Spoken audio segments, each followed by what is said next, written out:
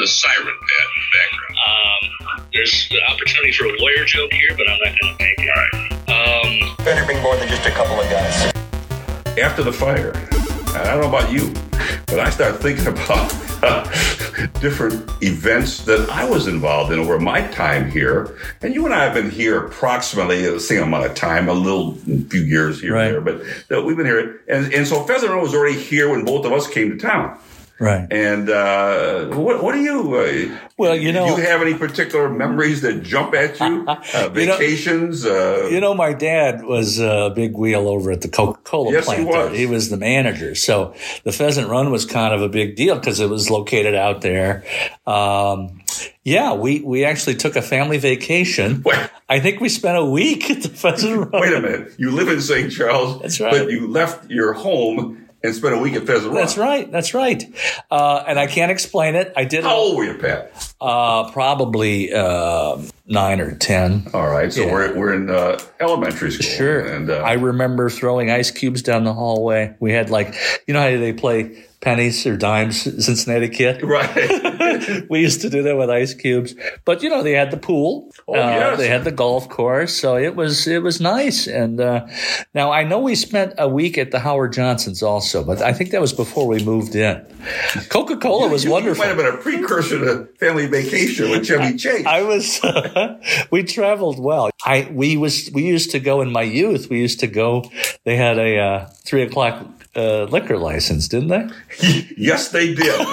There was the only license in town that went beyond 2:00. Right. It was a special license. As liquor commissioner, I fully remember that. And I remember some people voting no of all things on granting the license. Yes. I kind of shook my head when that happened. But in any event, that did happen. 3:00 license. It's a lot better than driving to Lake Geneva.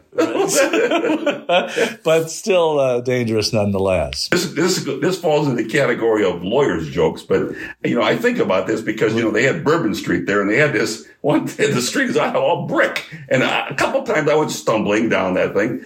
My question is, did you know of anybody who filed suit out there for falling on Bourbon Street? There's a concept in the law called de minimis. And, you couldn't really sue for that. But Bourbon Street was kind of odd. So it was designed like Bourbon Street. Right, balconies and shops and things like that. I don't recall ever shopping there, do you? No. I never recall drinking there, but never shopping. Now, I had friends who worked there. Did the what do you call it? Room service? Room service. Yes. They have stories. One of the city council members had worked there in the summertime as a pool boy. Took towels and things of that nature. I won't mention names, but I recall somebody. And no offense to Pheasant Run, but the whole idea of working in a hotel is a little creepy to me.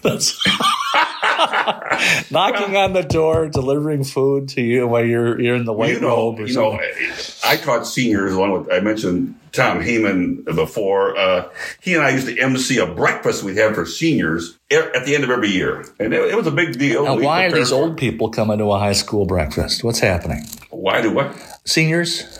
Well, it's just like kind of a nice little, Lots of coffee. Not as fancy as the prom, but they get a little dressed up and they come out. You mean and have seniors breakfast. in high school, not senior citizens? Seniors in high school? No, not senior citizens. No, because I don't get what you're doing. The seniors in high school. Tom and I would host them on a Friday before they graduated. So what would you do? A little Dean Well, Martin? we had little Martin and Lewis stuff, a few jokes.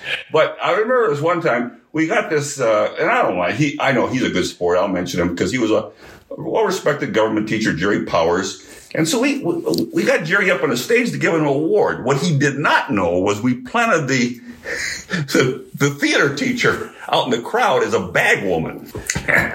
All of a sudden, we're giving him this award, and she comes walking out, screaming and yelling at him, saying, "Jerry, you stood me up last night.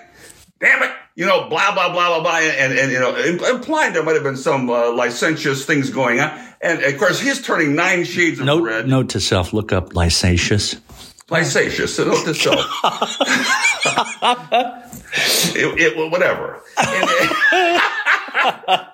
Anyway, he's beside himself. She did a wonderful job. Lana Baker, God bless her, she did a great job in portraying this bag woman, and the students were just beside themselves. I'm totally confused. What is this little theater, little act, little play? She's a bag woman. Well, I don't get it. What's going on? Well, she's implying that she had a relationship with him. These are high school kids? Oh, yeah. Jeez, you no, guys no, he's the teacher. Right. But you're doing it for high school kids. Oh, absolutely. I mean, nothing was sacred. Jesus, today you'd be canceled for this. Oh, I don't know. I don't think so. I think it was done in good humor, but... so did Josh Donaldson.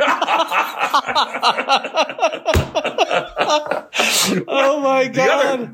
The other incident that I can think of, I went to my retirement dinner there after I retired from the school district. We had a Pheasant Run. It was always very nice, very well done. The school board put it on. And they announce your name. They go up and you read your career notes and so on and so forth. Well, one of my dear friends who we were good friends with them and when I was as couples together. But Liz Robinson taught in the school district for years in the elementary school.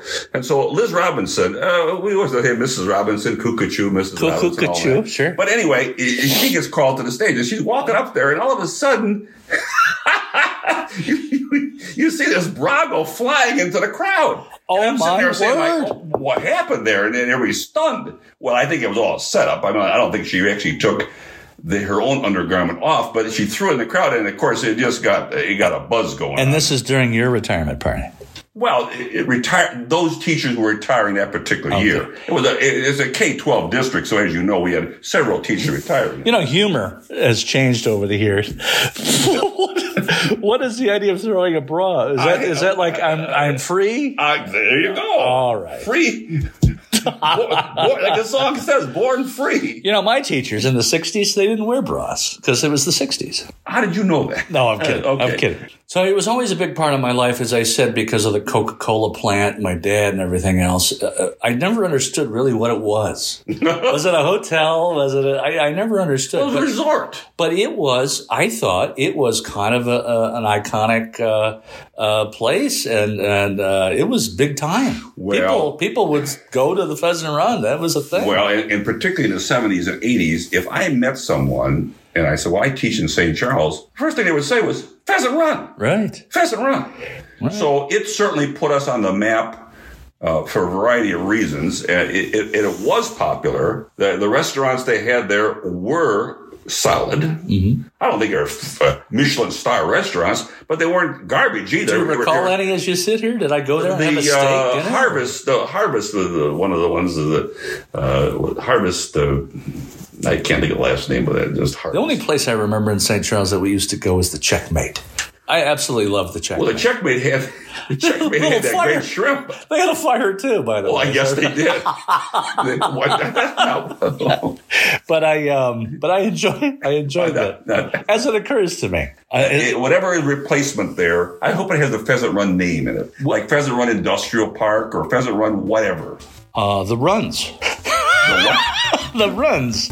We could call it whatever it is, the Runs. Like a senior citizen. You've gone too far. Let's close this thing out here. Okay.